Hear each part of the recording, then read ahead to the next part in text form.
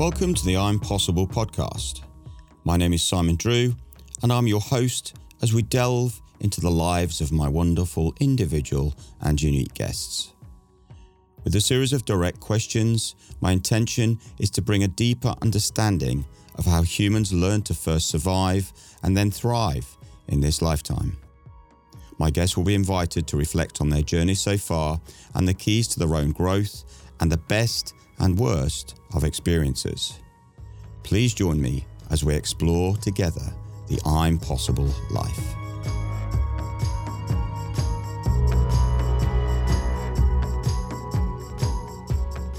This week's guest is Kayla Becker.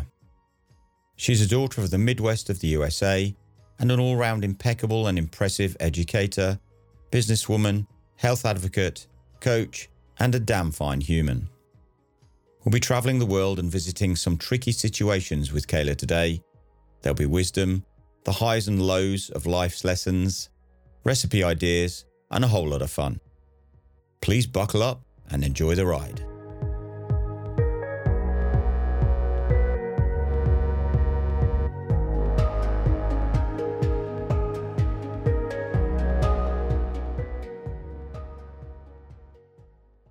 Please paint a backdrop of your early life up to adulthood. The wheres, whos, whats, and hows of your upbringing's key events and situations until you fled the nest. Great question. Thanks for asking, Simon. So I live in Iowa, middle of the United States. The easiest way for people to know where I grew up is that I'm 5 hours west of Chicago, Illinois. And if you're familiar with Minneapolis, I'm about 4 hours south of Minneapolis, Minnesota. So I'm in the center of the United States. Farming, rural community is where I grew up with my family. And I grew up on a farm. My dad had cows and he had corn and soybeans. So I grew up on this idyllic farm in this small town outside of a town of 2,000 individuals. And, I had the stereotypical small family, life of going to private parochial schools where my parents went to school from first grade through high school. And it was really quiet existence. I spent a lot of time with my cousins and my grandparents and my parents and family members predominantly because we lived out in the country and there was always things to do. Corn to pick up or that had fallen out of the wagon. So my dad was hauling corn into town, sticks that were on the ground that needed to be picked up and cats to play with and all the small town rural life things. So I had a very idyllic childhood growing up, spent a lot of time with my family, as I said, spent a lot of time with my grandparents. My grandparents had an apple orchard in this beautiful garden that they loved and adored as in addition to a flower garden. So a lot of my childhood was spent indoors, helping my mom with cooking and cleaning and baking, or playing with my sister or outside doing things with my grandparents or my dad. So I had a really quiet, peaceful childhood with no major turmoils or events that happened. I loved to read, so I frequented the library a lot. I spent a lot of time reading as a child. I enjoyed the mysteries, and I enjoyed being lost in a good book. So that was the majority of my childhood was spent doing those activities, and it was a wonderful childhood. Wow. What was your favorite book? What were your favorite series of books or book? I loved the Laura Ingalls Wilder books, and I also loved the mysteries. So Nancy Drew was a favorite of mine, that reading all the Nancy Drew books. So all of those were favorites of mine. And I really loved the series because it took off the pressure of finding a new great book. Because once I got into a series and I was like, oh, I like this series. I like the author. I enjoy the characters. It was very easy because there was another 20, 30 books in the series to cruise on through. So I spent a lot of time reading, and playing school as well was another thing that I really enjoyed doing as a child, was playing house or playing school. And being the teacher and having, worksheets and assignments that I would give the students, my sister, to do. So Yeah. So you have one sister? Are you only one sibling, or? I have an older brother and then I have a younger sister. So my brother did all the sports things and watching all the sports. And I was more into reading and cooking and playing outside and doing different activities like that. So Sounds like you were the quiet one a little bit. mhm. I would say, even to some extent, I can be the quiet one. Yes. I am an introvert many times, and sometimes my extrovert nature comes out. It's come out more in the last couple of years. What was your as you progressed through your school life? What was your direction in terms of education? Did you have a particular path that you followed?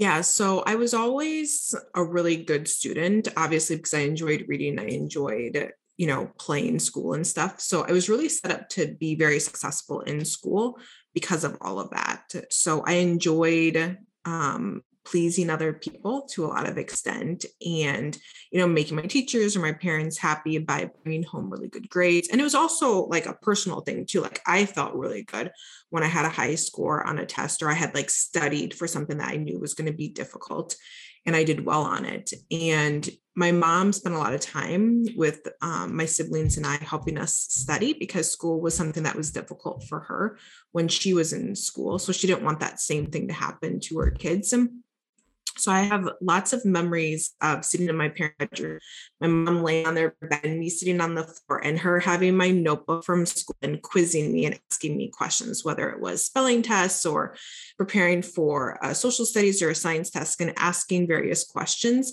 and then giving like different mnemonic devices to remember like the answers, or if there was a series of things. Okay, what are some tricks that you can do to remember this? My mom would have been a great school teacher because she loves the arts and crafts, and she loves coming up with those, mnemonic devices to help people be successful. In another life, she will be a school teacher. So she practiced with us, and we spent a lot of time. School was a really big priority, mainly because it was difficult for my mom, looking back now. Mainly because it was difficult for my mom growing up, and she wanted something to be different for her kids. So when I was in school, I did really well, and I knew I was going to go to college because that's just what I was told I was going to do. That's just the next step that you're going to take. So then it came down to, well, what am I going to do then? And at that point in my life, I had such a small understanding of the world, right? Like, I watched the news with my family, or I saw what my uncles and my aunts did, or people that I knew like at the church. However, it was so narrow-minded because of that, because it was a small farming community.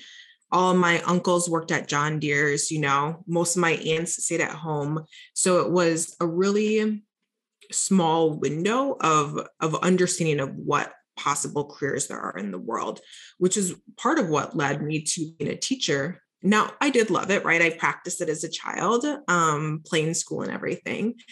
And because my knowledge of the world was so small, there was only a couple of jobs that I knew that I could potentially do. So I went to school. I went to undergrad for English secondary education, and my thought process behind this is really ridiculous when I think about it now.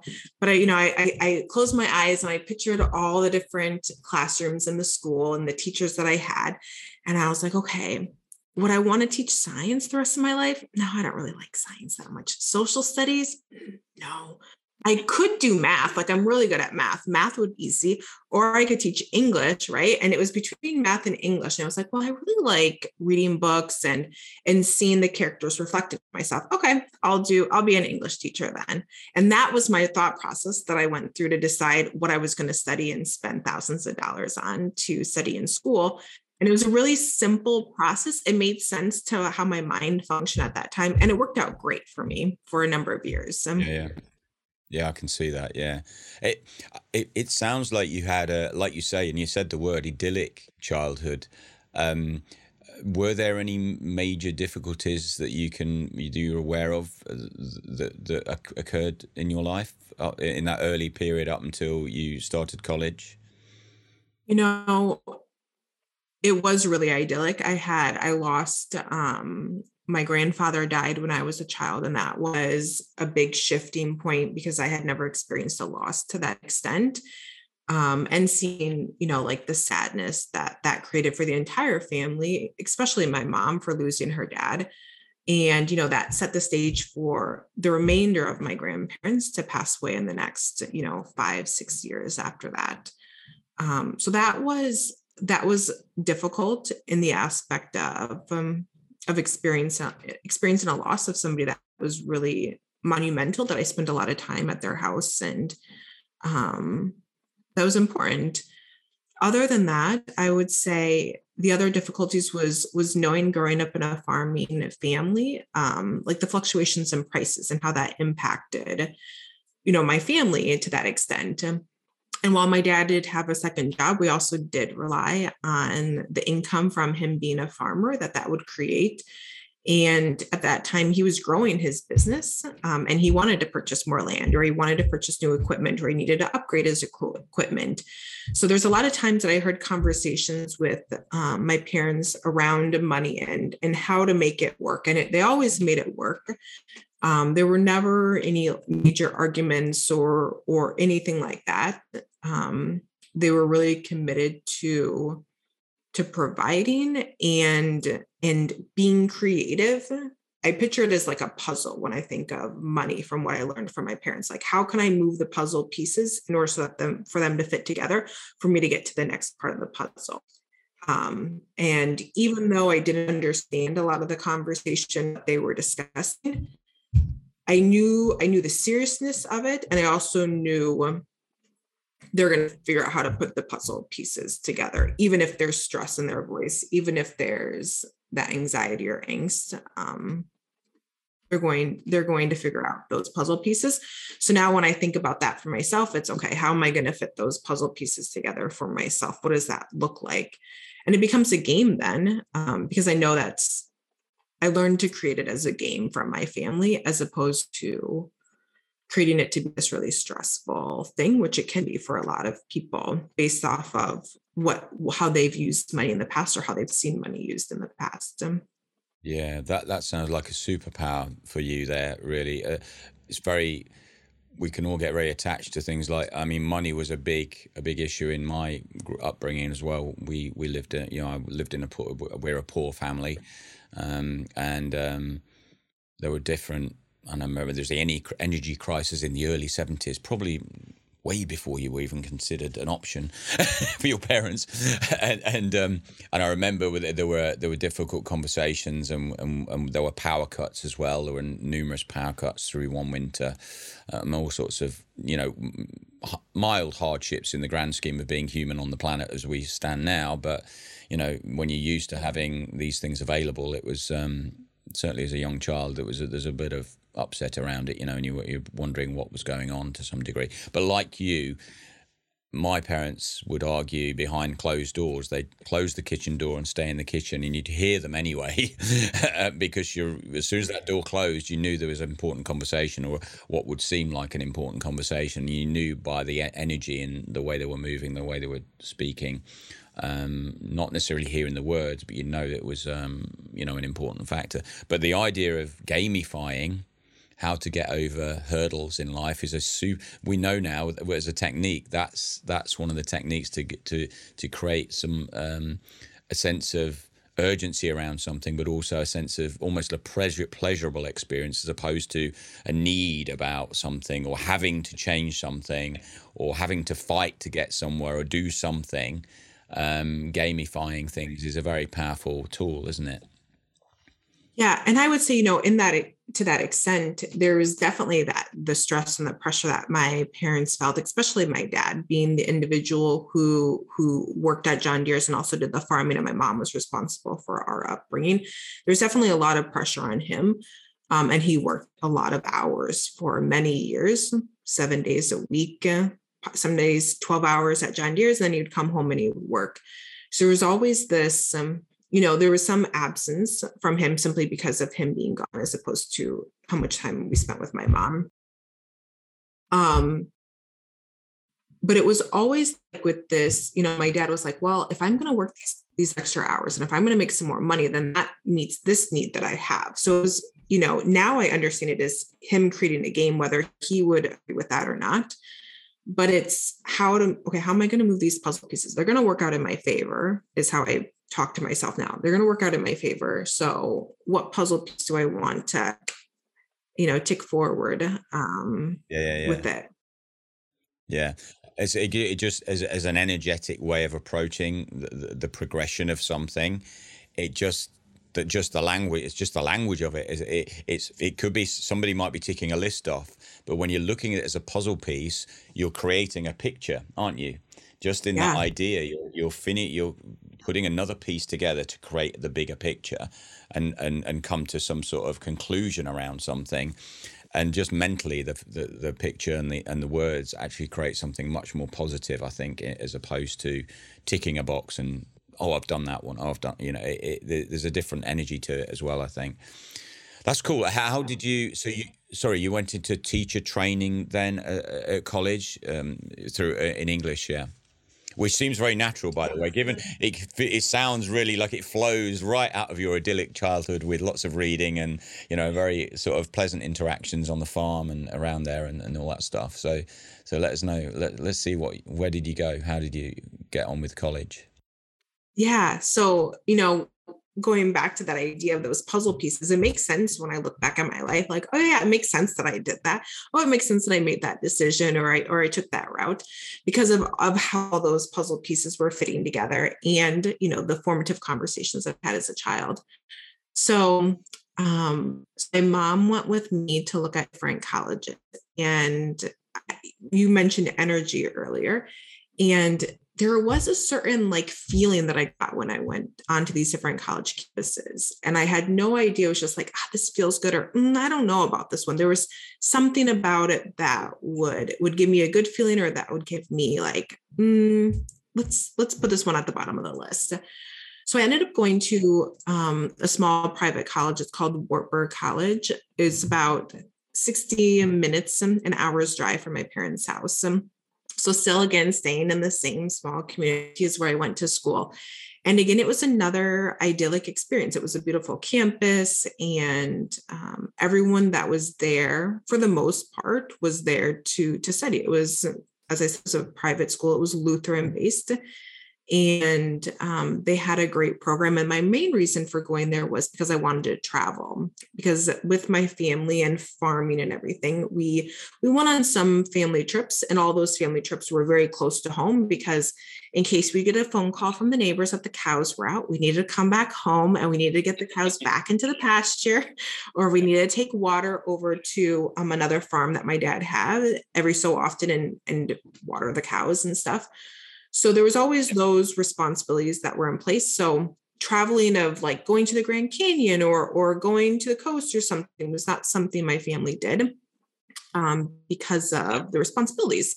So when I went to college, I was like, I want to go somewhere where I can travel. So this college that I chose, they had obviously spring break options where you could do service trips to different locations. And then they also had a May term. So some colleges have a J term where students can travel for the month of January and take various courses. And how this college had it set up, how Wartburg has it set up, is that during the month of May, you finish your studies in April. And then in May, you take one course, and there could be some travel opportunities with that if you want to take that type of course, or you can stay on campus. I wanted to travel. I wanted to go out and explore and see things in the world beyond the small scope that I had seen. So I went to Wartburg and I majored in English and secondary education. So it was a double major. And I took advantage of those opportunities. I participated in a service trip to Arizona one year. I led a service trip, but the 6 months after Hurricane Katrina, when that was in Louisiana and Baton Rouge, I led a service trip down there another year. And then I also, because I was an education major, I could take various courses across the states. So my first May I was able to go to New York City, and I did some of my field experience, some of my teaching at Marta Valle in New York City. So that was like my first, like, oh, I did it. Like here's what else the world looks like outside of Iowa, the small world that I knew. It's a big shift being in New York, I imagine, isn't it? Did it blow your mind, literally? So many lights and Yeah. so surprising. Yes. Yeah. And then I traveled to England, Scotland, and Wales, and I did a literary tour with my Brit Lit class. So I traveled there my sophomore year. And then my senior year, I went to Brazil, and it was a religion class that was about Christianity in Brazil and what that looked like. And then I did my student teaching in Denver, Colorado. So, and that was for a semester. So I had lots of opportunities, and I put myself, in all honesty, I put myself in lots of opportunities in order to experience something different. And one summer I decided, I don't feel like going home this year. I want to do something else. I want to find a different job somewhere else. So I got connected with a girl that I knew on campus, and she had spent the summer in Alaska working for an organization. So I was like, well, that's what I want to do. So I did that for a summer as well.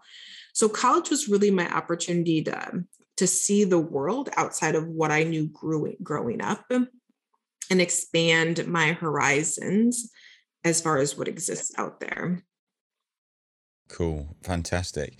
So that brings us up to date in terms of getting to the end of your college years, I assume. Was there a sort of transitional period going from college to then, obviously there was, to the world of work? How did that go, and bring us up to date from that point, if you wouldn't mind? Yeah. So, once I got out of college and my world was opened up, I had an opportunity to teach at a school in the general area. I grew up within 2 hours of it. And I was like, no, I don't want to do that. And my dad was not happy because I turned down a job offer. And I was like, I don't want to do that. I want to do something different. Now that I see the world, like what's out there, I want to live big. So I ended up accepting a position to teach English in Seoul, South Korea. So then I moved to South Korea for a year, and I taught English as a second language at Berlitz in Uido in Seoul, South Korea, in their financial district. So yeah, I seized an opportunity. I went there knowing absolutely no one, all by myself. And it was such a great experience for me because it was when I really became independent, because there's nobody there that was going to help me, right? I couldn't call my parents and have them drive an hour to the college campus if I needed something. They were in a 6-hour time difference across the world. So it was an opportunity for me to spread my wings even more and to experience the world to an even greater extent. So that was my first teaching position, was in South Korea. And that was, as I said, that's a brave step. I know I wouldn't have been brave enough to do that, to be honest. I would not have been brave enough to do that. So that's amazing. But I think what you the way you'd gone through college, university, how you related to that, and traveled various parts of the world independently, maybe with a couple of other people and traveling together. But that clearly set you up for this first job in, with the travel and going on out on your own, didn't it? So yeah. Where did you move from there? So from there, there was a lot of family happenings that were going to be occurring. So my dad was going to be retiring the next year. My sister was graduating from college. My grandmother was ill. So I decided to come back to the States after a year in South Korea. And I took a position teaching high school English. And it was such a good position for me because I was literally 3 years older than some of my students. We were very close in age. And I had to assume the position of leadership that I am the teacher and this is what we're doing. So it really helped me step into becoming more confident and comfortable even when I had to fake it at times, right? Even when I felt intimidated, because I would walk down the hallway and the kids would be taller than me. I looked like a student, all of those things. And it was a really great opportunity for me to become more of the stronger individual that I knew that I was. So that was a great opportunity for me, because I also worked with a coach teacher, because half of my students had a learning disability. So I was also very challenged in that aspect, because okay, how do I create content? How do I create these lessons that are going to be impactful for these students, so that they're going to meet the range of needs of the individuals that are in my room? So not only was I, very close in age to those individuals, I also was learning this brand new skill of making the curriculum applicable and acknowledging what my students needed in order to grasp it. So I spent 2 years at that school. And that was really important for me. That was another step in my journey of growing as a teacher. And then from there, I wanted to move somewhere closer to home, and my sister was now out of school. So I took a position at an alternative high school. So I worked at an alternative high school for several years. And those students had various incidences with the law. That had been kicked out of their previous school placements. They were sent to this school because of items that they brought into the school that were illegal, et cetera, et cetera, et cetera. Some kids chose to be there, and then other kids were forced to be there, sometimes by law or sometimes by the school district. So I went there, and that was another, okay, put on grow up and show up, Kayla. Yeah. I can just imagine. I just want to interject slightly here, in that when you talked about the the children who had learning difficulties, I really related to that to. I mean, I've got a CrossFit coaching background, and I still do fitness classes and personal training. And one of the things I actually really enjoy still, it's always been enjoyable, is doing scaled options for people who have certain issues with joints or range of motion or ligament problems, whatever it might be, or are just generally weaker, or some might be stronger, so they might need more. But it's one of the nuances of doing what I do that I really enjoy. And I'm sure from having a curriculum where the governing body of the school is looking for performance figures, because unfortunately schooling has that aspect to it now. But I'm sure, despite that learning you had working with people with those difficulties, and then moving on to this where there are different, more social difficulties around family and behavior problems, were, I reckon, despite the uncomfortable situation you probably felt at times, must have been superbly valuable. And you said the first one was, I imagine you must have learned a lot about yourself and about people in general on both of those positions that you had. Oh, 100%. Teaching at the alternative school was by far the favorite school I ever taught at, hands down. I would go back there in a heartbeat and teach, because there's something special, there's something significant about working with that population that fills me up like few other things have in my life. And a lot of that comes down to how creative that I was asked to become, that I chose to become in those positions, because doing things how things have been done is not going to work with that population. They're going to, they shut down, or it's over their heads, or whatever it may be. It's not engaging for them. So it's this consistent and persistent need of mine to, okay, if I'm going to have a really good day with these students, I can choose to have a really good day and do something a little bit different, or I can choose to have a really bad day and teach what's given to me and hope for the best. That is not fun, and that does not work out well.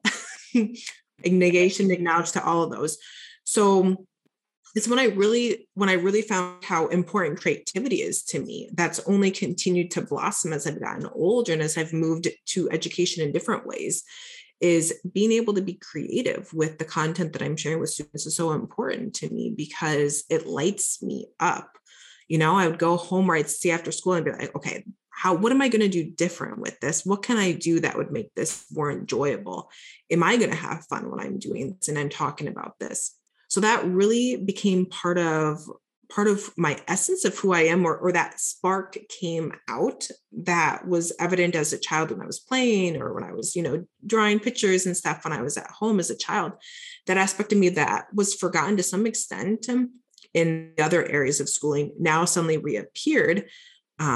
And I loved working at the alternative school and working with that population. Okay, and problem solving and coming up with solutions, because each student did something different. And I thrived on being creative and coming up with something that would be important for them and that would be relevant for them. And also learning how to negotiate with the students too, rather than being this authoritative figure. Okay, like, let's negotiate then. If this isn't going to work, then what will work? And improving my communication skills to be able to have that conversation with them, while also encouraging them to be like we can do something different. If this isn't going to work for you, then tell me what is going to work, and then we'll come to an agreement from there.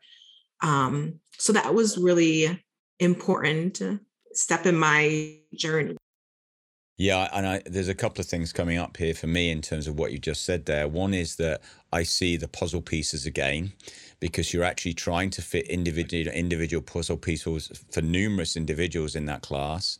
You're the one helping draft and create those shapes and designs and creative bits of tech, if you like, that are going into that person's life. But also, I had my childhood, there was very much a sense of black and white. And if you're dealing with difficult, shall we say, people have started playing up by doing awkward things like bringing weapons to school or whatever it might be, whatever you encountered, whatever reason those students were in your classes at that point, they're very much not in a conversation about making things work in their own environment at home or in the population or groups of their community. So bringing that adaptation of conversation or a piece of tech that works to help them communicate, and that's a two-way street that you're creating with them communication wise, and facilitating their understanding and development and learning. That's a huge piece for them as an individual, isn't it? To learn, to teach. It's almost the learning to learn part, which is something that I know in modern school, is a big thing, teaching students how to learn. And it sounds like that's something that you facilitated in that class that you taught there. 100%. And it was also this, me to some extent stepping into a mothering role with some of those students as well. Not being that authoritative figure and being motherly. I was 25 to, I was 24 through 27, 28 when I was at that school. And I was young, and it was also me becoming somewhat of a mother to them and recognizing if they'd come in, right, they'd come in swinging the door and someone would knock all the books off of a table and would slam their bag down and they'd put their head down. And it was like, yeah, I will not, like giving them the space to be upset. And then I'll and just be like, I can tell you're upset. I'll come back and chat with you in 5 minutes and see if you're ready to have a conversation. And being okay with, not just like barricading and be like, you can't come into the classroom like that. And, blah, blah, blah, blah. I learned that is not what I'm going to do, because number one, it's not comfortable for me. And I need to take a breath at times when people would come in really heated, and obviously they do too. So when can I go and approach them? How can I approach them in a way that's going to have the best result for everybody? Because I want them to be at school. I don't want somebody else have some type of triggering event that leads to other negative consequences. So it was also me stepping into somewhat of a mothering role, take out the somewhat, stepping into a mothering role with some of those kids and learning how to keep myself down regulated, and also how to create that for them, create an opportunity for them to down regulate when they are coming in heated. So that's really where my coaching journey started then. Yeah, I can completely get it, and like you say, just like I said earlier about you traveling to Seoul at 22 or whatever age you were, 21, 22 maybe, and very brave thing to do. And it really sounds like you saw those opportunities for developing your own skills preceding each of those two appointments that you've just described to us, the one with the the slightly disadvantaged children in certain classes, moving on to the the kids who are clearly having difficulties in a whole range of aspects. No, God knows what they would have been, but you created the space for them to be themselves and let them create space to communicate more effectively. And amazing job. All I can say to that, it must have been very challenging at times, and clearly you learn how to self-regulate, as you said, and self-modulate yourself to get into those conversations and make those things work for those people, as well as yourself, of course. So awesome. Where did you go then? What happened there after that? What opportunity came next? So then my next opportunity was I switched to another middle school. So I went to the exact opposite end of the spectrum then. So now I went to what was considered the best middle school in the district. And I worked with those students. And what I learned was, even if a school has a certain label, they still have some of the same types of students that I had experienced in the other two schools. So seeing that from a different perspective was really empowering for me. And in that school, I had the opportunity to still work with those same types of students before they arrived at the high school, the alternative high school. So meeting them a little bit sooner in their journeys. Were the students that I worked with. Yeah. So I worked with those individuals, and then also recognizing at that time, because there was a very specific curriculum that I taught at this school, that how important it is for me to have the opportunity to be creative. So that opportunity for creativity was lessened in this new school, and it was very, very difficult for me as an individual to not be able to be as creative as I had been in the past when I was working with those types of students. So that was the last school that I taught at. And the reason I left that school was because I wanted to do the coaching. I wanted to have more of that creativity aspect within my life because it was so important to me. And I wanted to work with individuals who needed some assistance in their lives to downregulate in whatever way that means for them. I still do work with kids, and I also do work with adults as well, because I have a lot of experience working with kids. And I believe there's so much value in assisting kids in improving where they are, because I know from the kids specifically that I worked with at the alternative school, how big of an impact a couple of key interactions, a couple of conversations, having the right teacher at the right time would change their trajectory in small and very large ways at the same time. Yeah, I can really hear into that, feel into that as well. I had a couple of teachers at school. One was a maths teacher who was always a joy to be around. He was always fun. He always led fun classes. He made it fun. And I had an elderly art teacher as well who seemingly was so laid back that we just enjoyed the class. He was very laid back. And an art class for me was quite important because I was really good at drawing. I really loved art, and art became the route that I took into work as well, because I became a graphic designer. But yeah, in terms of that younger age, you're just affecting somebody's life much more. There's much more life ahead of them, isn't there, at the end of the day? And the earlier you break and break in a constructive way, you break some of those thought processes or ways of behaving in a way that they will really want to be acting differently because they'll see the benefits.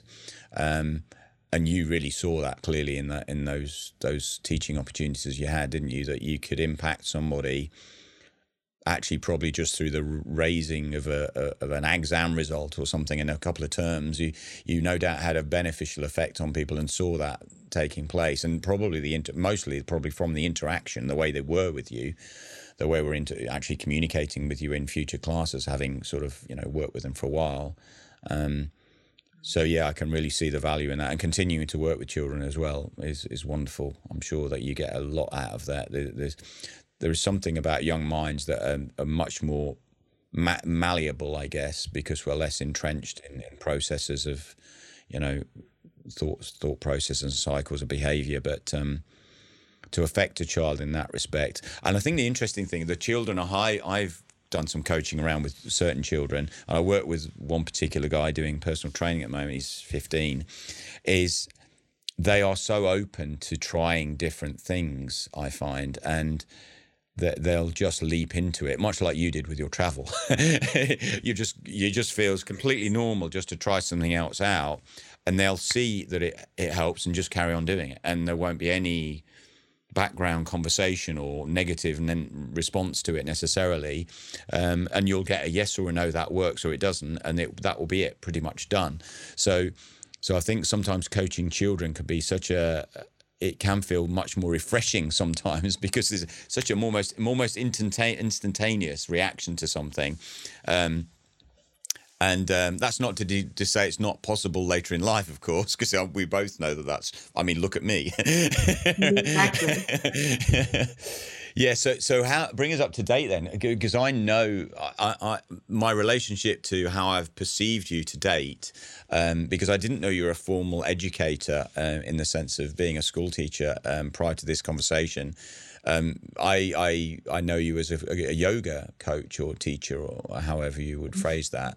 So what brought you to where I perceive you? Is that where you are now? I mean, I know you're doing a lot more story work, time of coaching, which I obviously do as well, but and that kind of workshop stuff.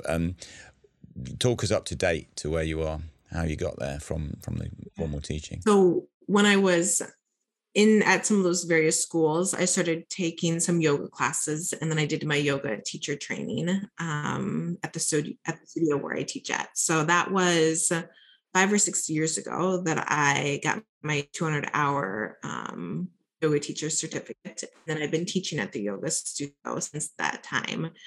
And after getting my certificate to teach adults, I also did a course to teach yoga to students. And so I have done workshops with kids. I brought it into my classroom to do yoga with the students as well, during their free hall periods and skills classes and various times like that. And it was enjoyable for me to do all of that, because there's a lot to be said for moving energy out of a person's body.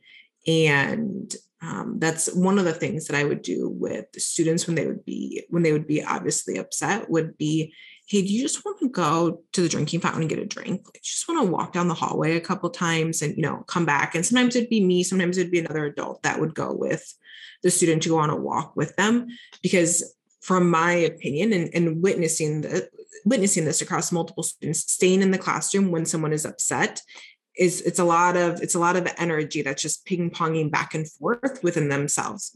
So asking the students to move, and even if you don't need a drink, I think you should go at the drinking fountain and come back, do that a couple of times, or sending them on some type of errand or something for them to move the energy. Because for me, in my own experience, moving the energy through my yoga practice has been very impactful for me.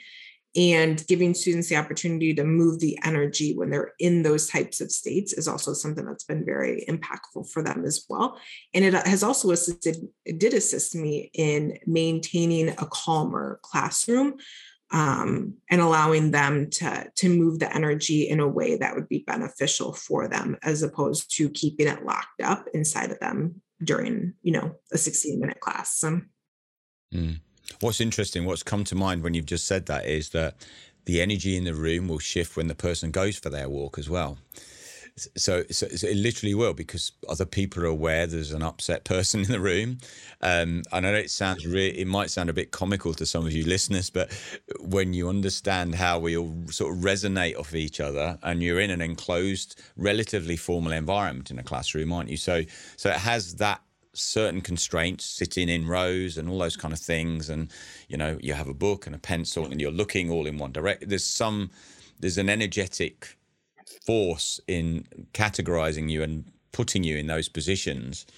And if there's the energy of one person is a bit out of whack and that person leaves, it shifts a little bit. And yeah, we're talking about energetics here, which might sound woo-woo to many people, but when you understand what our body is doing as we're in particular environments and how we're resonating with what's around us, and there's subtlety to it. And actually, in a previous conversation. Yeah. Well, and I would say we've all had the experience of, being at a party or being with family or something, and somebody comes into the room where some comment is said and it's like a screeching halt experience.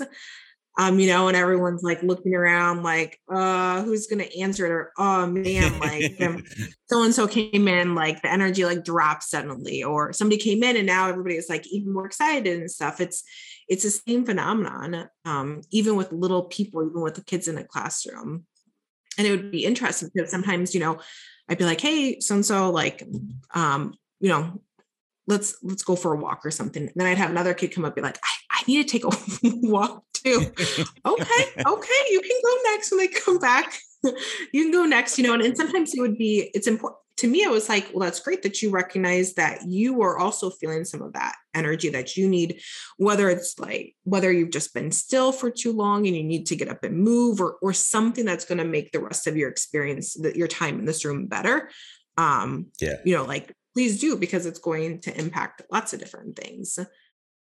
So where would you say from there, bring us right up to date to where you are now in terms of your professional life, and maybe where you're living, or, those kind of generic sort of things that have your life be the way it is now? Yeah. So currently, we're recording this here in January of 2022. A year ago, I made the decision that I was going to take a leave of absence from the school district. So in June of 2021 was the end of my teaching career, you could say, teaching middle school and high school students. So I took a leave of absence for the district, and now I'm focusing solely on my businesses. So my business is all around the coaching that Simon does, the story work coaching using the Unlifted method, and helping people create clarity in space and feel better about some aspect of their life, whatever was previously weighing them down, or whatever was previously causing some type of roadblock in their life. So I do that with children and adults. And then I also do some writing of curriculum for Enlifted and for another organization as well, taking the great ideas of the minds that be and putting it into a form for the students, which goes back to all of my education and my teaching days of creating curriculum. You've just fitted together now, because obviously I saw your announcement that there was this sort of the coaching manual for us coaches who've done the Enlifted coaching practice and methodology. So that it makes sense now. You're an aficionado, and with amazing writing and intellect in the use of our language. So now it's clicked. So I understand, and that's great. That's great. That's really cool. I'm really looking forward to seeing that, obviously. Fantastic. Thanks for bringing us up to date. What single moment, event, or issue has produced the most impactful realization and opportunity to grow for you? Specifically, what happened and how you moved beyond it and grew?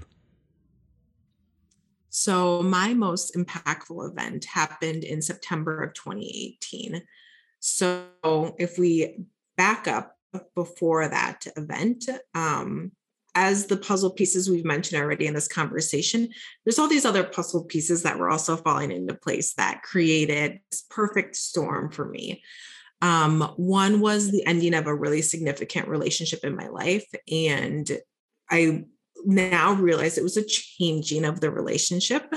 And at the time, it seemed like it was ended, and it was very stormy.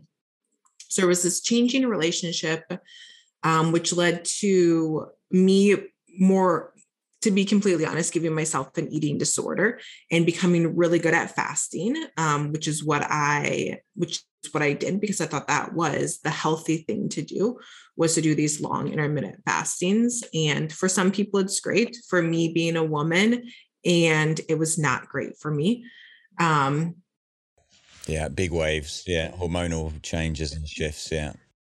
Correct. And then I decided that I wanted to run a half marathon. And prior to this, I was not a runner. I did yoga. I taught like a boot camp. I did some CrossFit type exercises with a friend. And I decided that I wanted to run a half marathon. I was going to check this off my list. So as I was training for the half marathon, I also did all the other things, taught the boot camp, did hot yoga, also did the CrossFit type workouts, and came to the day of the marathon, half marathon, and I had some pain in my side, and I thought it was from a previous run. I was told that I was healthy, you're good to go, like you'll be fine, Kayla, you're good. I was like, okay, I'm going to be good. So I went to this half marathon, and because of rain that we had gotten, it was moved to a different location. So we were basically running in circles around this large factory, and which was ended up being really good for my situation. So mid-run, I started having this immense pain in my side. And I remembered reading when I was in high school that, if you have pain or something when you're running, you're supposed to breathe on the opposite leg. So if I had pain on my left side, whenever I took a step with my right, that's when I was supposed to inhale. So I was like, okay, I pulled this memory from back in the day and I did it. And I was like, okay, I did that. And I was like, well, that did not help. It still really hurts. So let's stop and stretch. So I stopped and I did my little stretching. And I was like, okay, right now, let's keep going. Ran a little bit more. And I was like, it still really hurts. So I was like, let's stop and get some water. Here's some people with water. Fantastic. Some water. Okay, let's go. Took a couple steps. My leg gave out and I was down. Her pop assumed my hip popped out of place. So I was like very set on completing the half marathon. So I was like, is anybody a chiropractor that can pop my hip into place? And the people are like, you cannot do that. And I was like, seriously, I just need somebody to put it back in. I'm going to be fine. Let me keep running. They did not like that idea. I can hear the statement here of the thought that somebody told me I'm good to go. I'm going to keep going. Exactly. I had in my mind, you're fine. You're going to be okay. Just keep going. Yeah. So eventually they came with their little vehicle. I didn't want an ambulance. And they took me back and I was like, just take me to my car. I'll take care of it. Just take me to my car. I could not walk, putting any weight on my leg. It was like my leg was no longer attached. So they physically lifted me up and set me into my car. I shut the door and I drove off, and I drove back to my house. My sister and her then fiance had come over to walk my dog because it was early in the morning. I was going to be gone for a little bit. They came to take him for another longer walk, and they were outside as I pulled in, and you could see on their faces, what you doing home? You're not that fast of a runner. Why are you here already? And I was like, well, I kind of hurt myself. And can somebody come with me to the doctor? Because I can't really move on my own. So can you guys help me? And they're like, okay, sure. So we went to, there's something in the States called convenient care. They were not opened yet on a Saturday morning at 8:30. So I was like, okay, fine. I don't want to wait another half an hour. So let's just go to the ER. So we drive to the hospital. I get to the ER. Put me in a little wheelchair again. I cannot stand at all. There's no way I can put it on this foot. Take me to the ER, get x-rays. And the doctor comes in and he's like, you broke your hip. And I was like, what? What do you mean I broke my hip? I start crying. My sister starts crying. She's getting married in 5 weeks. I'm her maid of honor. And it was tears everywhere. Never had a surgery before in my life. And I was like, now what? And he's like, you're going to have surgery in a couple of hours. More tears. So that was my storm chaser moment, was being really kicked on my butt and being forced to take action and do something different. So I had surgery later that day. I was blessed to have the best surgeon that I possibly could have had. put a rod, put 2 screws in my hip, got me all back together. And I woke up the next day from the surgery, and it was like this light bulb clicked, which was like, nobody else is going to take care of you. Yes, your family's here. Yes, you know, you have friends, and yes, all these things, but you need to take care of yourself. Um, that realization continued to trickle as I moved through my healing process, because the medical system in the States was not going, like my insurance was not going to pay for the things that I needed in order to really recapture my health. It was all going to come out of my own pocketbook. And that was really a hard pill for me to swallow, because up until that point, my parents had great insurance. I had great insurance. Everything was covered. Now suddenly things were not covered and I had to pay for it out of pocket. There's a lot of resentment to begin with regarding that, until I accepted, like, okay, this is your responsibility, so take care of it. So I hired a Czech professional from Paul Chek's teachings and trainings. I hired a Czech professional. And then from there, I had lots of different recommendations of individuals to connect with to get everything back to what it needed to be, because I did not have full confidence in the physical therapist that I worked with, and all of that. So it was this multi-pronged approach of some work being done on my spine, because my atlas and axis were off, which was impacting various things. And needed to see more individuals, because I also learned that I had osteomalacia at that point. So like a month or two later, I went in to see another doctor that had been recommended. And I learned that I had osteoporosis under the age of 40. So then it began the process of, okay, like you need to improve your bones. This is incredibly important. What are you going to do to improve your bones? So then that started me a whole journey of holistic health and wellness, and taking responsibility for it instead of assuming somebody else is going to take care of it for me. Which eventually led me to Paleo FX in 2019, which is where I stuck around a little bit longer after listening to Mike Bledsoe talk, and met Mark England and listened to his conversation, and knew that this was the next phase of my journey, was taking the Unlifted course. And then I've been part of that ever since. The rest is history, as we know. Fantastic. Well, that's a great story. I mean, really sounds like what had happened. You know, that in simple terms is that you'd done your best to be the healthiest version of yourself you could be, going down a journey of believing you were doing the right thing without really taking in all to that like holistic consideration, really having a lack of knowledge. And we don't know when we have a lack of knowledge necessarily until something doesn't work, right? So do you think the break was already there? It sounds like it was already there, clearly, probably from the training. You got a micro fracture and then it gradually just got worse and worse and worse. Yeah.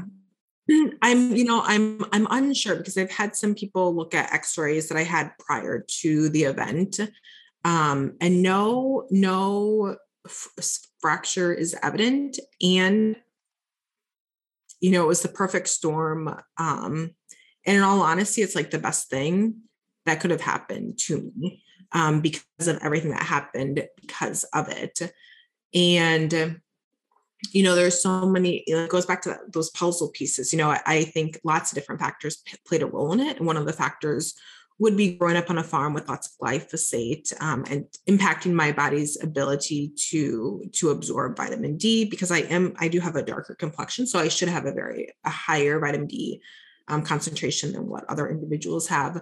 I also think, me becoming a great faster also contributed to it to some extent as well. So I think it was the perfect storm of variables, of puzzle pieces across my life that suddenly all clicked into place at this one time when I decided to do this half marathon on this one day. No, it's interesting how everything falls into place. Yeah, absolutely. One thing I just wanted to highlight a little bit here is the eating. If you had some sort of eating disorder, whether it was an overly addiction to fasting because it worked for you, or you felt it was working for you, how is your recovery being in terms of managing your eating and wellness around food? Yeah. So the becoming a really great faster, you know, that was several months of me.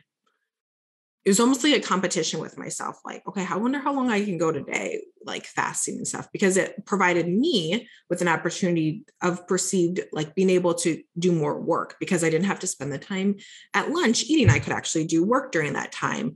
So in my head, it had all these perks, which is why I continued to do it for a period of time. And what really helped me stop was a friend of mine was going to try to do like a 5-day water fast, and he was unable to do it.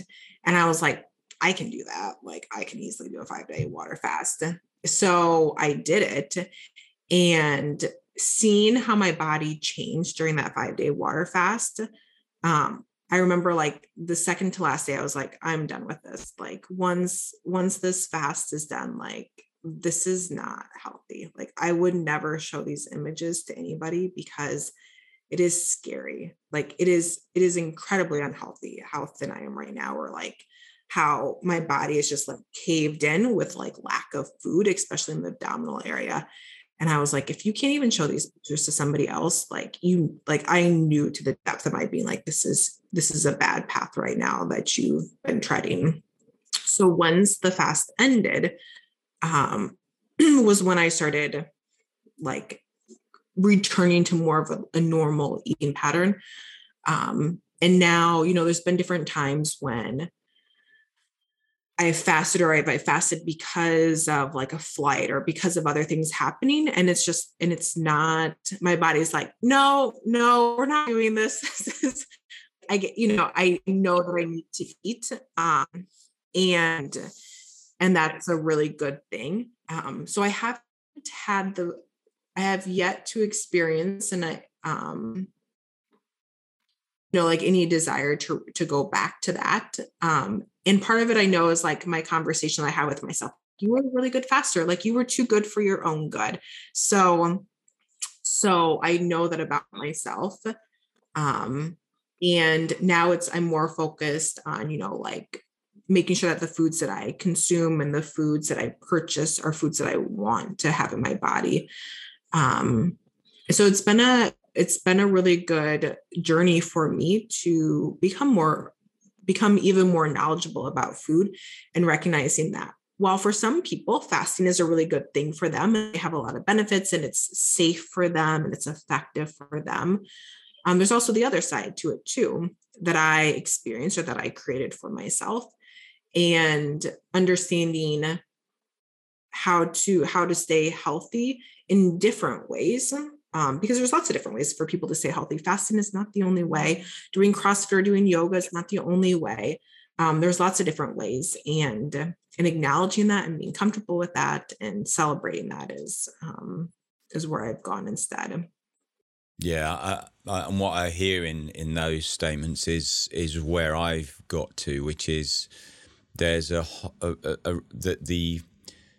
the stress around eating, exercise, my well-being has descended down into the lower regions of my stress state. It now, I don't ever get to the point where I overeat or I overdrink alcohol, because I like to have a couple of drinks with friends and stuff like that. I still drink. I don't over-exercise. The balance of all of these, and a lot of more of the subtle things, like what supplements do I take, you know, what time do I go to bed, how much water do I drink every day, which are all important. That all of these things make a difference, and it's just coming to the understanding that once you understand the nuances of each of those, which takes a little bit of learning. Some of us naturally do it. You know, we're luckily enough to be raised with families that understand these things already, so it becomes natural to have, you know, 3 of these a day at least, or whatever. You know, drink 2 cups of tea, 1 cup of coffee, and then 1 glass of orange juice, and then maybe 1 glass of wine once every other night or something like that. And it all balances out, and you know it. You just live it because it's normal. But for most of us, there is some work to do to get the balance right for ourselves. And as you did, you know, really just understanding where you were brought up had an effect on the effect, the way your body accepted or denied the availability of nutrients if you ate them, or you know there's a numerous levels to this in some ways. But once you do have a relatively broad understanding, it gives you a good peace of mind. So I don't ever get overly do this or that or the other. And if I do, I just go, oh, I had too much to drink last night, or I trained 5 times this week and not 4, or I've run a half marathon this week. Why did I do that? That would be my first thing, because I wouldn't want to do that, really. It's not my thing. But I could run a half marathon by accident, and then, you know, probably be in some joint pain for a week or so, maybe 2 weeks, and then gradually recover and feel, oh, that wasn't too bad after all. But yeah, the balance of things is really important, and it's a learning curve. And so thank you for sharing that, you know, the way you addressed the fasting. I appreciate that. Of course. If you could implement only one action or practice in times of adversity, what would it be and why? So this goes back to my conversation around yoga and movement to my students in the classroom. For me personally, I notice even today, if there's something that I'm upset about, the best thing for me to do is to go outside and go for a walk, or to go to the yoga studio and go practice and move my body, because it's moving the energy through me. There are multiple times when I'm out walking my dog and I'll have tears coming down, thinking about things, or just releasing something that's bothering me. Or if I'm at the yoga studio, you know, sweating out some of that. So one of my best practices, if I'm feeling a certain way, is to move the energy. One thing that we talk about within Lift, and I know Simon talks about this as well, is like writing it down. So writing it down can be great, right? Getting it out of your body, moving the energy out, whether it's through the pen, whether it's by going for a walk, whether it's by, you know, going to yoga or lifting weights or doing something, finding some way to move it up and out is the best thing that I know to do for myself. And sometimes it looks different, right? Sometimes it is journaling, and sometimes it's like, okay, put on your shoes, go outside, go take a walk.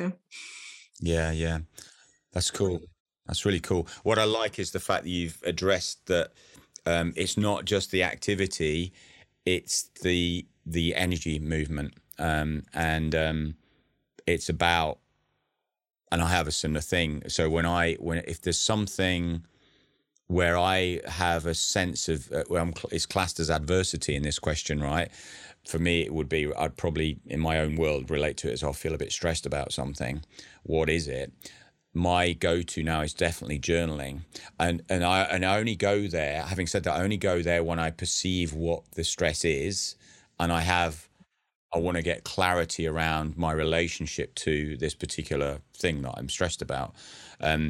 I'm lucky enough, like you are, to have a dog, and the dog needs to be taken out for its walk. It is a requirement. Otherwise, the dog starts literally almost bouncing off the wall, and you can't do what you want to do. You can't relax because the dog is jumping on you and saying, "Take me out." And that's been one of the godsends for me. I've shared this on previous podcasts I've recorded as well. But the long term, I've had the dog almost 10 years now. She's been with me for that long, and it's been a consistent go for a walk every day, almost every day. There's only been 1 or 2 days when I've been with her that I've not taken her out for whatever reason. And that for me is just like you. If I go without my headphones in, which I often do now, I do it more so now than I used to, because I often listen to music or podcasts. There's 20 minutes, 25 minutes into the walk, there's a different sensation. Your body heats up, the energy flows more, you get the fresh air, you get the scenery, you see your dog doing nature type things, sniffing around and being an animal, and your energy shifts. I also think it's also the change of location that's good too. Like for me, because if I'm feeling a certain way, like if I'm feeling adversity or if I'm feeling stressed about something, staying in the same environment sometimes is not the best thing for me. So in that instance, like going out and getting the fresh air, or moving, or going to the yoga studio, or going somewhere else changes the energy, changes the feelings for me, simply by, you know, going back to the previous conversation. You can tell when somebody's, you can tell the mood in the room, right? And sometimes you need to go to a different location that has a little bit different mood, a different vibe, different lighting, that changes how I feel, and that is beneficial for me. Yeah, absolutely. There's some, I can't remember the exact reference to this, but one of the podcasts that I listen to at the moment quite regularly, there is definitely a science around the idea that your vision perceives moving through something, past things. So there's a scientific piece. I can't remember what it relates to, whether it's learning or it has an increase. There's a good positive impact of having your eyes moving past things. So the idea of walking is part of that, because you're moving through a scenery or a vista or a lane or whatever, you a forest. You're perceiving things passing your vision, and there's something that connects into the brain that has a very a profound positive effect. As I say, I can't remember the exact impact, but it literally is. So as well as the energy moving, us as humans moving through landscapes. It also shows like us progress rather than being like stagnant and still, right? Like if you're in the same spot and you're seeing the same things, you're stagnant still, right? And there's this type of perception or connotation with stagnant. It's moving, it's like energy moving forward, change. Yes, it's literally like just writing the word down, as we know. I am stood still and I am moving forward. They're just simple words, but the energy feels very different. Yeah. 100%. Cool. Right, next question. If you have one, what is the one thing you tend to keep in the dark about yourself? Ooh, this is a good one. I'm an introvert in many areas of my life, I would say. And one thing, silly things, I would say, that that we keep in the dark about ourselves. One thing is I love changing recipes. I am somebody that does not follow recipes. I'll be like, I don't have that in my cupboard or my refrigerator. I'm going to put this in instead. I wonder what's going to happen. So that really goes back to being creative in lots of different areas of my life of how can I use what I have and see what happens. And if it works out, great. If it doesn't, well, I'm the one who's eating it. So I'll decide then what I want to do with it. So creativity is one area that people may not be aware of with me, because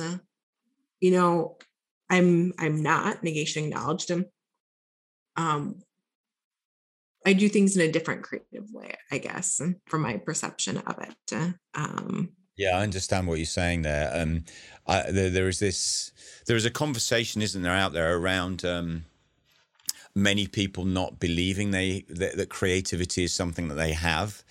Like most people don't think they're creative individuals. Most people don't see that, but we can be creative about anything, just as you explained. Oh, I didn't put salt in this recipe. I put curry powder instead, or whatever it is, right? Exactly. Or I put eggs instead of mashed potatoes, and it just turned out like this. Exactly. And there's no right and wrong in recipe making either. But just like you were creative in the way that you found ways to communicate with your students and have teaching be something they care about and actually started to want to be more involved in, despite what all the feelings they had initially on meeting you. Their creativity is available to everybody, and everybody listening to this is likely creative in ways that they're unaware of. They're actually being creative and don't realize it. Exactly. And, like one thing is I love, like I went back to, like I said earlier, like using what I have, I love to repurpose things. So how can I repurpose this rather than throw it out? Or how can I use something in a different way in a different part of my house? Because I do enjoy having, one of my goals is to have less stuff. And rather than going out and buying and bringing more stuff into my house, I'm constantly thinking, okay, how can I get stuff out of my house? What can I repurpose or use in a different way? And creativity comes in so many different ways. And there's so much joy for me when I repurpose something or when I rearrange something in my house and I'm like, wow, this looks beautiful. I'm so glad I did this. Or trying a different recipe or putting a different ingredient in or something like that. It's really, I've got a little snippet of something that's just come to mind around what you're just describing here. You know, one of the things we all, you know, in the Western world, we have lots of packaging for things. And I was bought a set of 4 little whiskey flavor, like a flavored, the set of different whiskey types from a particular brand of whiskey in Scotland by my brother. And it came in this beautiful cardboard constructed box with a lovely lid that made a click when you put the lid down. And I'm, you know, like we're all trying to do, is make the best of not having to recycle so much, or at least recycling it. If you don't need to recycle it, using it for something. And I stood in my kitchen for about 10 minutes trying to figure out what I could do with this box. And I realized I would spend 10 minutes doing that, and I can't think of anything to do with the box. I put it in the recycling. But it's one of those things. It was such a beautiful box. I would have happily kept it on a shelf somewhere, but then I have the same conversation as you do, as I don't want to have my place cluttered with stuff that I don't really need. So there's kind of like a bit of a dilemma there about, okay, well, it's a really great item. I'd really like to keep it because it's beautiful and I want to use it for something, but I can't think of anything to use it for. And at the same time, I don't want the clutter anyway. So it's like, and that's the dilemma I had. And I realized I'd also spent 10 minutes of my time looking at this object. I just thought, We're very considerate. yeah. I literally had a real struggle with it. But I think it's quite a good example of, you know, for me being who I am, and the relationship you have to stuff as well, because I've definitely had that, and I do have that now. I relate to myself as being relatively particular in terms of what I want to keep now. Most of my clothes I keep throwing out. I throw out stuff every year, you know, or recycle it, get it into recycling, because I don't want to have. I like to have new bits of items of clothing, but I don't buy lots of clothing. But things wear out, right? And you know, you recycle things and whatever if you can. But the more clutter, the more my life. We know the energy. It's about the energy again. There's too many items in this room for me to feel content and harmonious and all that kind of behavior, you know, that kind of reaction to these things. Cool. That's a great one there. I love that. Thanks. Appreciate that. Yeah. Where are you winning in life right now, Kayla? Ooh, I'm winning because I say yes, Simon. I say yes to opportunities. I'm creative when I pitch or when I talk with different individuals about working with them. And I'm creative when I create curriculum and I stick with it. I stick with me. I even if there's some sense of an imposter syndrome that comes up. I was telling this to an Unlifted group on Tuesday. I welcome when the imposter syndrome comes up, because that tells me that I'm bumping up against my ceiling of what's possible. And I'm towing the line to going into what I believe is impossible. And I'm going to show myself that I can do it. And I'm stretching my limits when that imposter syndrome comes up. And I have the tools, I have the community, I have the support to know that I am capable of doing things. So where I'm winning right now is saying yes to opportunities, choosing to do things that make my heart, you know, overflow, that allow me to be creative, and that give me the sense of joy and satisfaction by doing the work. Yeah, I hear that. That's awesome. What stuck out there was I stick with it. You said I stick with it, and I wonder if she's written that down. Have you written that? Do you write that down? Is that something you got written down somewhere? No, you know, it's a phrase that I'll sometimes say to myself is like, you know, like, I'm going to stick with it. And it's like, no, I stick with me. I keep sticking with me. And yeah, that's one of the statements that I'll repeat. I haven't written it down, and it's a refrain that I enjoy playing through my head. I get that. I heard it. Yeah. Where do you experience a sense of impossible right now, and how do you intend to progress this into the realm of the possible? Yeah. So this goes back to that last question of where I'm winning and that imposter syndrome, because the imposter syndrome comes up for me. You know, I'm feeling like, oh, are you good enough to do this? Or do you have what it takes to deliver on these promises? Or do you know it's going to work out the way that you say it's going to work out? Right. That imposter syndrome questions my believability in myself. And it tells me, you know, questions me, like, is this really possible? Give me the idea that it's not possible. So when that comes up, I remind myself that I have the tools, and I remind myself that if I figured it out before, I can figure it out again. And that belief in myself has made a huge difference, because I know I have a strong work ethic. I know that I will put in the time and the effort. I know that I can deliver on the promises. It may look different than what I intend them to look. And I know that something good is going to come out of it. I know that lots of good things are going to come out of it. So, my best piece of advice for myself when I feel that something is difficult or it's challenging or it's impossible is to move through that energy, to write down what I do know, and to start to put the puzzle pieces together, and start to slowly talk myself into believing it. And believing in me is really what it comes down to, believing that I'm capable of doing X, Y, and Z. And that I have the tools. If I lack the tools, I know where I can go to get the support that I need to follow through and do a really good job. Yeah, that's cool. It's interesting there for me in that I hear the process you go through clearly, and something that I've definitely become more comfortable with, because I have a story around perfection from my past, is you create your puzzle pieces as you go in the way you relate to the puzzle. Because often I used to need, in my own world, I want to see the finished image. And actually the adventure is creating the finished image as you ongoingly create the pieces, knowing you have a clear direction. Like, it's going to be a picture of a forest, and it might be a purple forest, but we don't know until we get there. and that makes it more creative. There is a bigger element of having that ownership of your own abilities and awareness of how you can create things. Which takes a little bit of muscle flexing and creation earlier on in the process. But when you get to that stage, you're crafting your own journey as you go.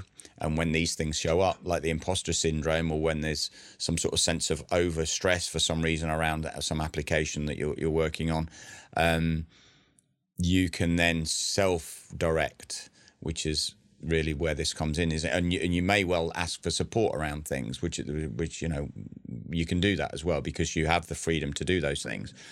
So that's awesome. Thank you for talking us through that, Kayla. That's really, really cool.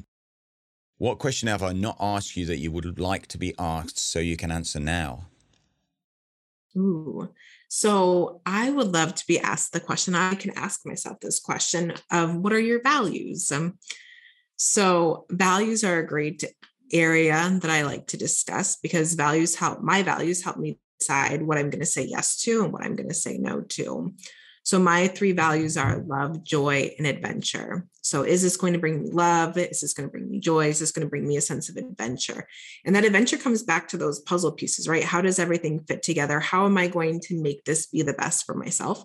And seeing that adventure for me is, yes, traveling to new areas, right? Physical areas, but it's also traveling to new areas within myself and pushing myself up against what seems to be difficult or impossible or challenging, and overcoming them and being successful, and showing myself that, oh, you can do this. And let me give you an example of when you have done it. So values are something that are really important to me and that have been very pivotal in me making great steps forward in my life. That's cool. That's really, really cool. Thank you for sharing that.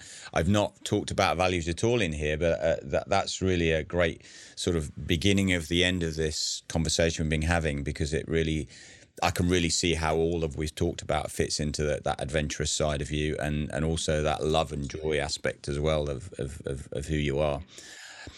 Is there any question you're glad I didn't ask? No, I feel complete with the ones that were asked. No, I feel good with the questions that were asked. And yeah, it'd be interesting to see what question would be asked. And I'd be like, ooh, I don't know. I'm unsure how to answer this right now. I'm not going there, sir. Hey, it's been absolutely wonderful to hear you speak about your life. Thank you so much, Kayla. Please share anything with us that you would like to add about what you're up to and where people can reach you. Perfect. Thanks, Simon. So, as I said earlier, I work with kids and I also work with adults doing one-on-one coaching sessions with them. Those sessions are around really whatever they want to work on. It could be something that they've been ruminating on. It could be an area of their life where they're experiencing struggle. It could be that they want to set goals. They're having trouble achieving success in some area of their life, whether that's financially, whether that's with work, whether it's with family or friends, or whatever it may be. It's that area that keeps nagging at you, or that you have that thought repeating in your mind, like, oh, I really should do something about this, or maybe I should do something about that. So I do those one-on-one coaching sessions. That's from Our Stories in Motion. You can find me on Instagram at Our Stories in Motion if you're interested in booking anything like that. And then my website is www.ourstoriesinmotion.com. So I do all of that work, helping people improve their lives. And then I also work with an individual who's currently going through the Enlifted training, and he's also a Czech holistic coach as well. He's done both the movement and the holistic lifestyle coaching through Paul Czech. And we work with schools and businesses to improve their overall health, and then the communication and mindset that they have with one another and with the kids and the other staff members. So that is through Greener Shepherd. So that's www.greenershepherd.com, because we both have German Shepherd dogs that we love. So if anyone is interested in anything in regards to that, otherwise I view my Instagram profile as really like a language school is how I perceive it. Take out the like. It's a language school for me to share my love of words and what's happening in this world, and share the celebrations of my clients on that Instagram handle as well. So I encourage you to follow if you want some good feeling in your IG feed when you're looking. And if you have any questions, reach out and let me know. We'd love to jump on a call and assist you with whatever you would need. Fantastic, Kayla.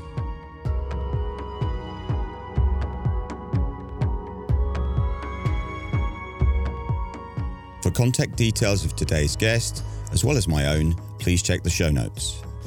Thank you for listening today, and I've one final request.